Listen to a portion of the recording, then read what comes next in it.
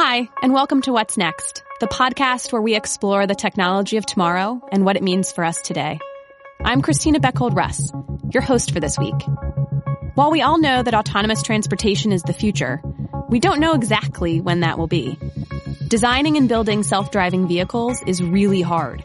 And one of the hardest parts is helping cars, buses, and trucks safely interact with unpredictable pedestrians. To discuss this challenge, I'm joined today by Maya Pindeus, co-founder and CEO of London-based Humanising Autonomy, whose AI-powered sensing system leverages computer vision to identify and predict pedestrian behavior.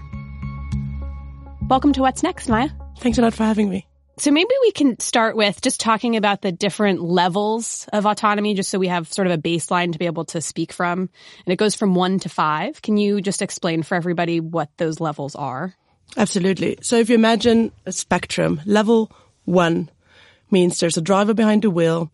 There's the driver takes action at any time. There might be some alerts or lane assist or something that might be influencing and helping and aiding the driver. But essentially, it's the driver who takes action and is responsible for driving. So mostly where we are today. Where we are today, yeah. Quo. Up to level 5, that means there's no driver, there's no steering wheel. The vehicle, the autonomous vehicle, essentially, is responsible to take action at any time. Imagine driving through London and all those pedestrians, cyclists, really people around the vehicle, and the autonomous car really needs to understand what's happening around it. So that's the most challenging of all levels. And where would you say we are sort of in the technology spectrum today? I mean, so much money has been poured into autonomous vehicle companies. I think Zeus just announced they raised another $200 million. It's $1 billion just of funding at this point. But we still seem to be pretty far away from level 5.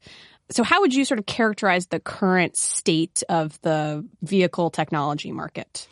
I believe that the best way to describe it is to look at different environments.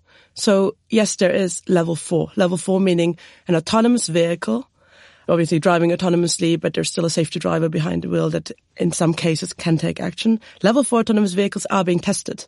The thing is that they're tested in almost constrained environments, almost operational design domains, as you call them. Usually very flat and sunny. Flat and sunny. California's great for it. Yep. Arizona is amazing for it. Yes. Usually not in central London. Right.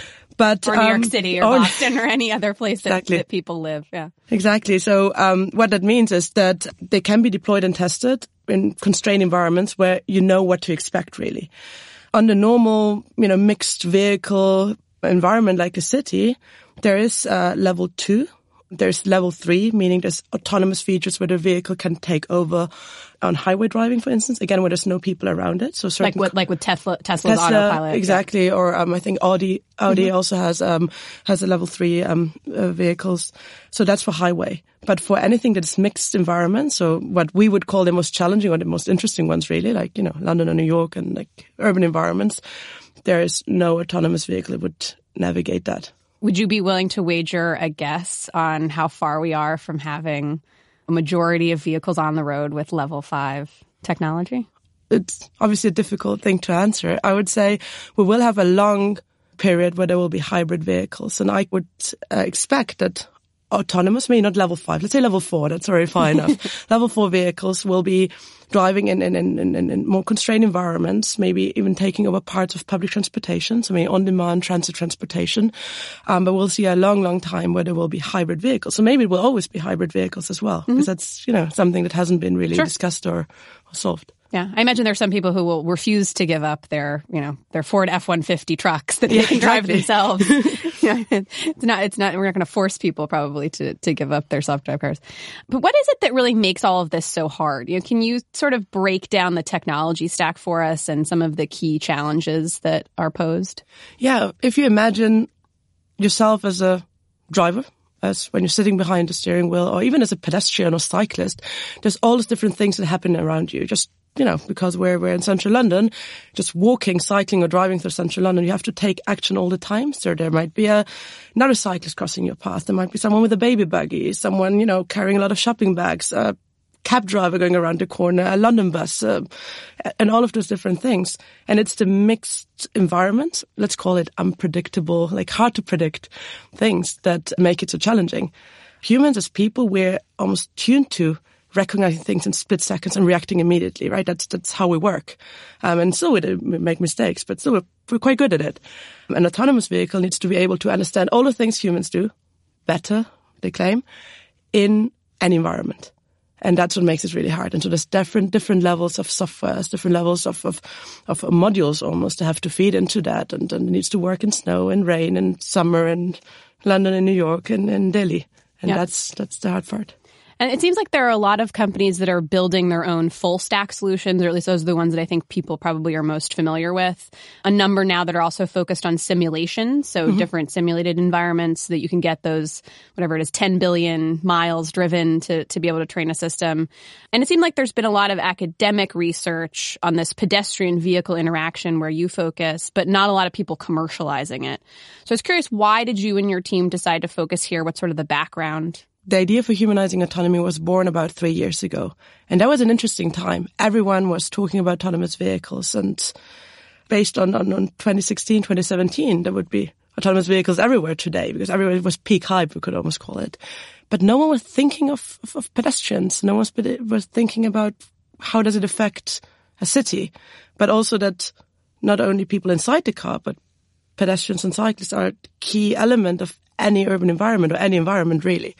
Our team, my two co-founders and myself, we come from, engineering, but also architecture, human-machine interaction. So looking at the person, the human factors was always key for us. And we were really surprised that the industry was not looking at this topic at all. And this is where we started building the product and started testing it with people. And this is how the company was born. I'd imagine that predicting people's behavior is really hard. I mean, as a human, I find that incredibly difficult. I feel like I could make a lot of money if I could do that better. Is it that we need to give machines personalities or certain sensitivity? What is it that sort of we need from these machines in order to allow them to interact with pedestrians and human beings more effectively?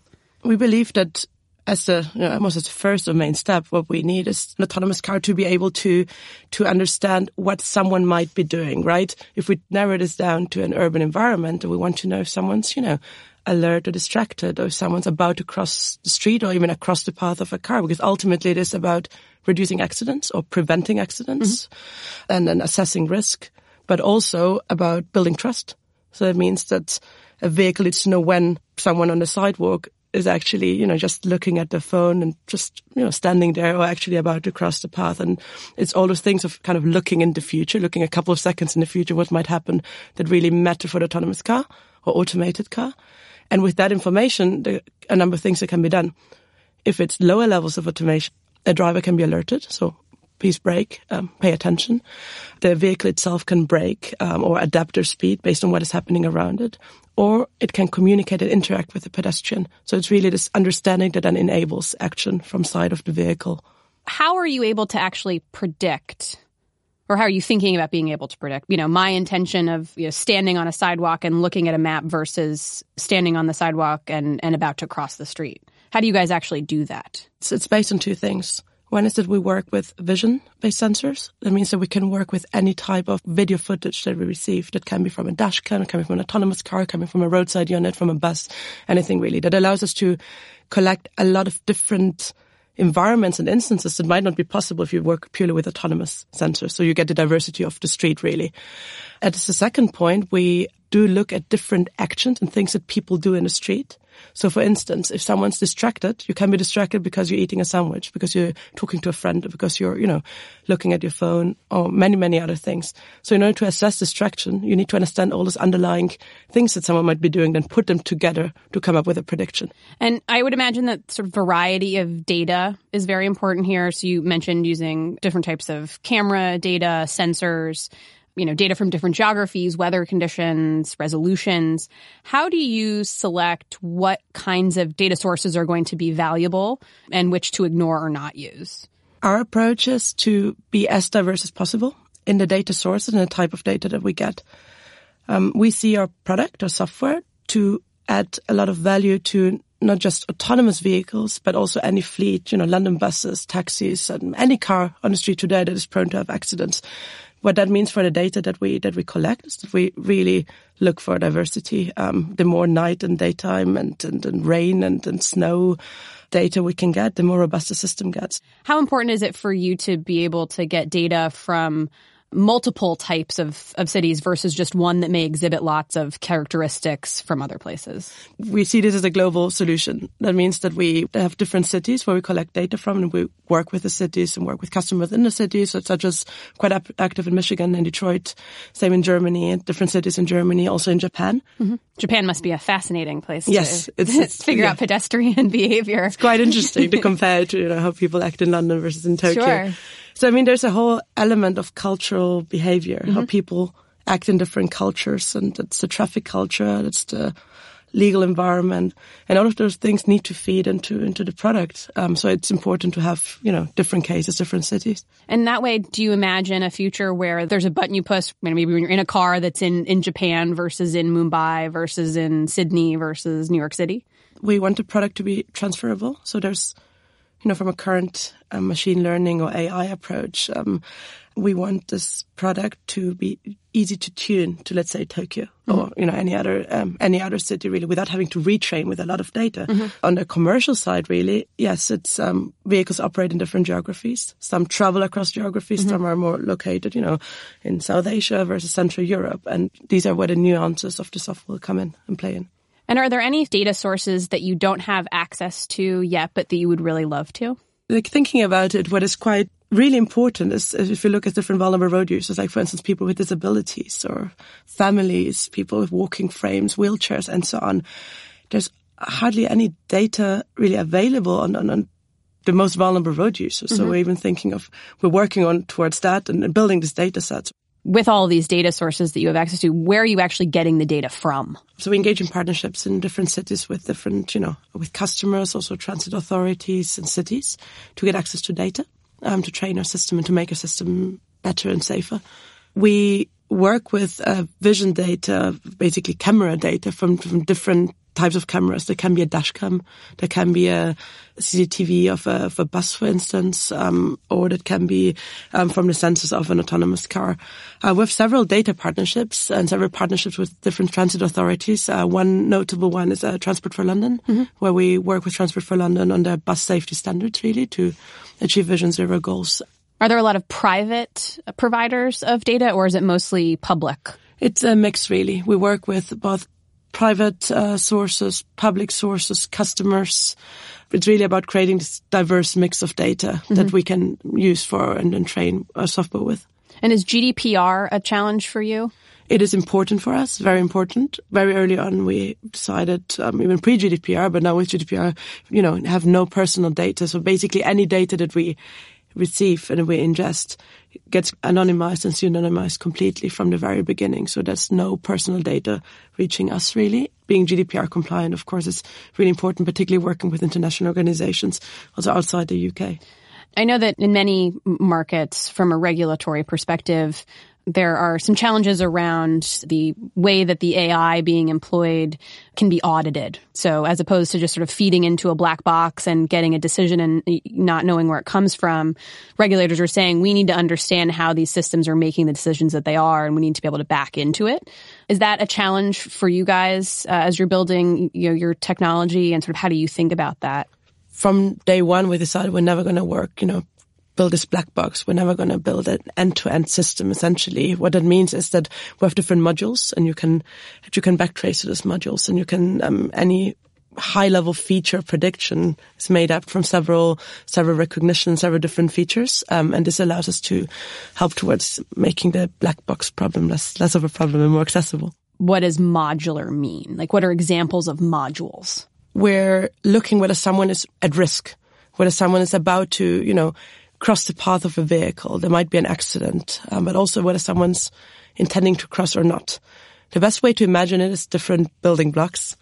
What that means is that if someone is at risk because they're crossing the street, might be crossing the path of a car, there's a lot of things that their software needs to look at, You might be expressing risky behavior because you're distracted, because you're alert, because you're talking to friends or looking at your phone. So essentially, it's the different building blocks that modules are almost like different actions that people express, the environments they're in, and many other instances that feed to the prediction. So it's never just one thing. There's a lot of things that affect the situation. In that example, just I'm trying to understand it in my mind, what would the modules be to like looking at a person to determine if they're distracted? Or is it a distraction module that has all of those different sort of types of distraction within it? Yeah.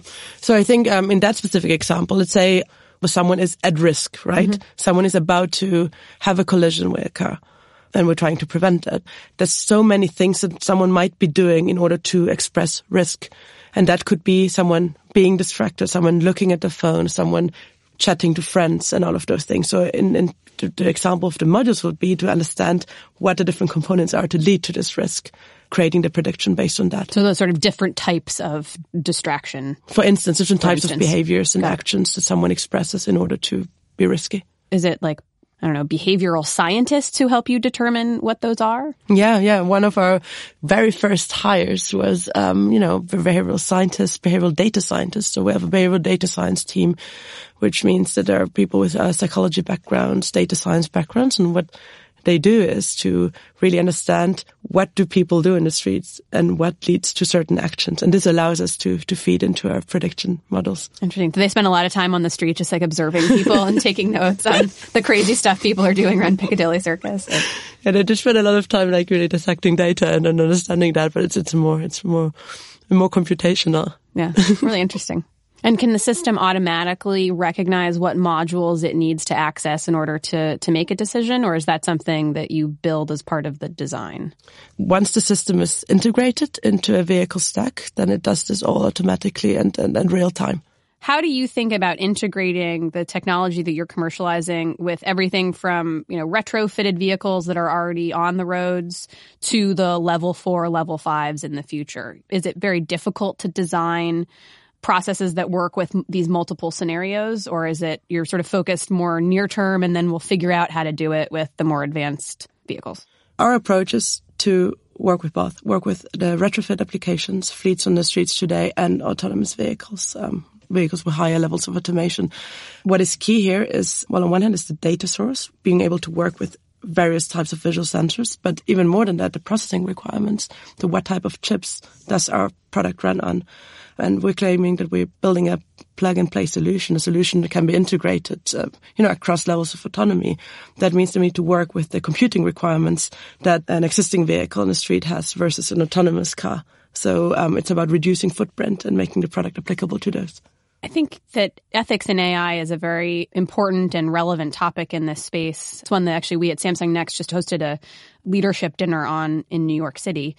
And I'm curious how your team sort of approaches that challenge in building your system, given that you're going to be helping machines make decisions about what to do in difficult situations, with human beings. I agree. Ethics in AI is a topic that I'm really pleased to see that there's a lot of it going on from government level to corporate level to engage in this conversation.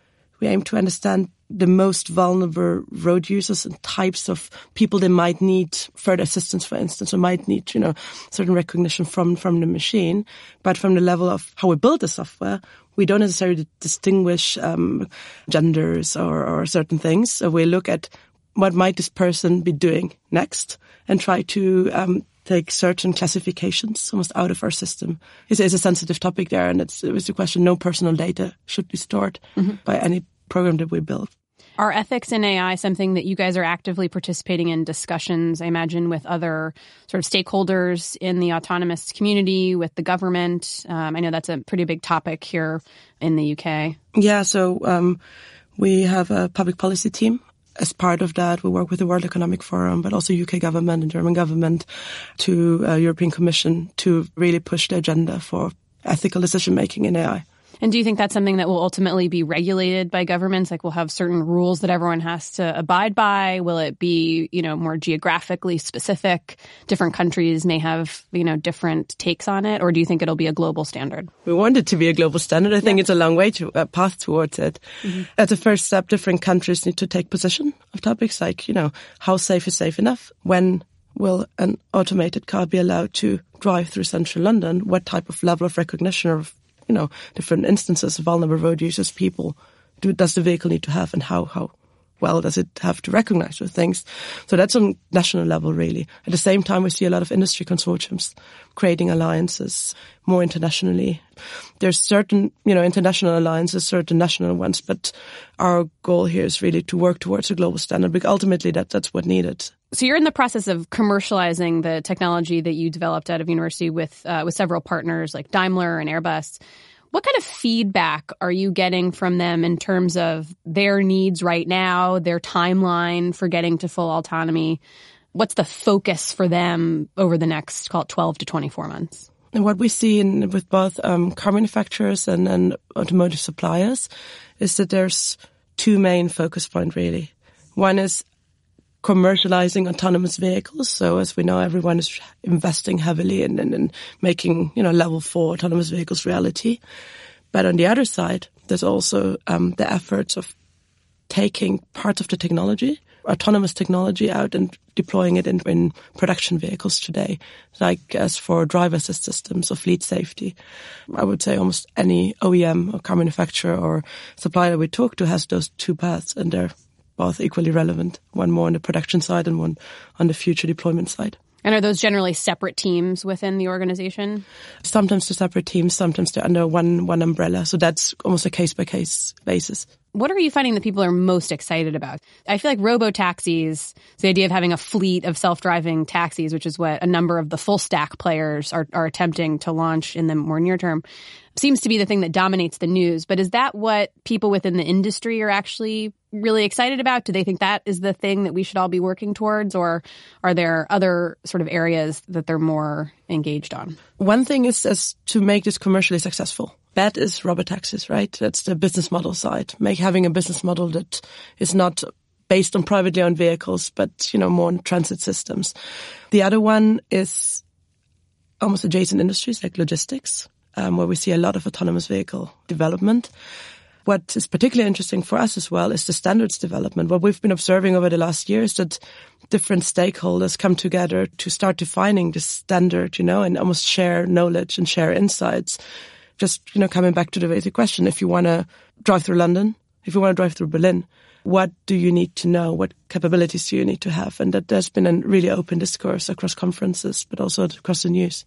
And do you feel like the pace of technological development is increasing right now with all of the investment that's been put into this space? Or is it still sort of slow and steady? We've got a lot of work to do before we're actually going to be able to realize a lot of this. There's been almost like a common theme around there is a lot of stuff to do until we get autonomous vehicle on the street. And that's definitely a different tone than what we heard 2 years ago. 2 years ago, there was a lot of promise around having all those fleets in big cities now. But this is something that I do really welcome, a more, reasonable approach, I would almost say, that it takes a long time. There's certain types of technology or parts of the technology we can commercialize today. And with that, it's all about technology development, but also public acceptance. And it needs to be those two things that play with each other in order to make sure that new technology gets adopted in the right way and in a mindful way. Similar to your vehicle pedestrian focus, do you think there are other areas of the tech stack that people are less focused on that should have, more investment or focus put on them right now? Where there's been a big focus quite recently is simulation. Recognizing that there needs to be a very diverse data set in order to train automated vehicle stacks for different instances to be able to provide this data, I think has been a really great advancement as well. So that would be one example, I would say. Really anything that helps to diversify the learning of the automated vehicle stack. What startups or scale-ups are you keeping a close eye on in the AV or human-computer interaction space? There's a couple of startups that are really interesting. Particularly on the full stack side, the likes of May Mobility in Ann Arbor or Voyage in the Bay Area. Voyage is a great example because they're testing with retirement communities. It's a constrained environment like we see often in autonomous vehicle testing, but it's still with very vulnerable road users. That's a really interesting approach. May Mobility, they look at geofenced areas, but they actually have real customers that they deploy with. We're also very interested in other levels of almost ride sharing. Like Kareem in the Middle East, when you expose business models that are proven in Europe and the US, but to other environments and actually make them work. If you had to narrow it down to a couple of key components that we really need to nail in order to get autonomous vehicles on the road, what would those be? The most important one, I would say, is human safety. Over the last years, while traffic fatalities are decreasing, pedestrian and cyclist fatalities are actually increasing. That's quite a troubling sign. Being able to actually, help any city to achieve Vision Zero, what it means, no pedestrian fatalities by 2041. That's almost the most important, most important thing, to have no further accidents while testing, deploying autonomous vehicles. The second one is more around the business model, creating a successful service that people actually trust and that actually caters for people. Autonomous taxis, robo-taxis are a term that's mentioned quite frequently in the industry. What that means is that there will be no driver and we'll be having systems, vehicles that carry different types of passengers around the city. Being able to really cater to the needs of those passengers. So that means if someone has disabilities, if someone's, traveling with children, groups of people, elderly. Systems. Yeah, what if someone needs help getting into the vehicle? Exactly. For instance, like if there's no driver, this is what a driver does today, right? Helping you get your heavy bag in or whatever it might be. Yeah, exactly. And if that is something, when there's no driver behind the wheel, then the vehicle's sensing system needs to recognize the need of the pedestrian turning passenger. And that's really, really critical in order, I believe, for any success of autonomous technology, and particularly the winning business model of service, whoever might provide it will need to include this. Yeah. I would imagine that in the future, like those kinds of services would have to have some sort of call center or centralized place where people could, in the vehicle or getting in, could push a button and be able to talk to a person.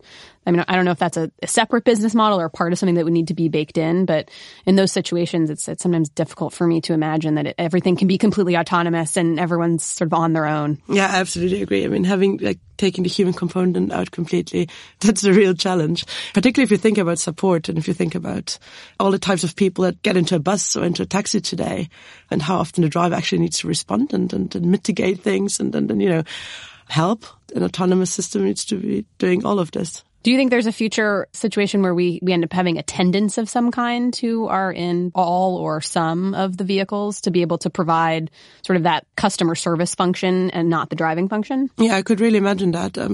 For instance, in larger transit systems like a bus or a tram or a train, to have a person there providing support. But also trust, really, particularly in the early days of technology deployment. Just explaining what's going on. Yeah, exactly. Great. Well, Maya, thank you so much for joining us on the podcast. Really appreciate it. And best of luck with the year ahead. Lots of exciting things for you guys. Thanks a lot, Christina. Thanks so much for listening to What's Next. We release a new episode every other week, so be sure to subscribe, rate, and review. Just search for What's Next on your app of choice or go to samsungnext.com/podcast. I'm your host, Christina Bechold Russ. This episode of What's Next was produced by Rachel King, Laura Flynn, and Eliza Lambert, with Claire Mullen as sound engineer for Pod People. If you have questions or suggestions, we would love to hear from you. Get in touch on Twitter @SamsungNext or send us an email, podcast@samsungnext.com. Cheers.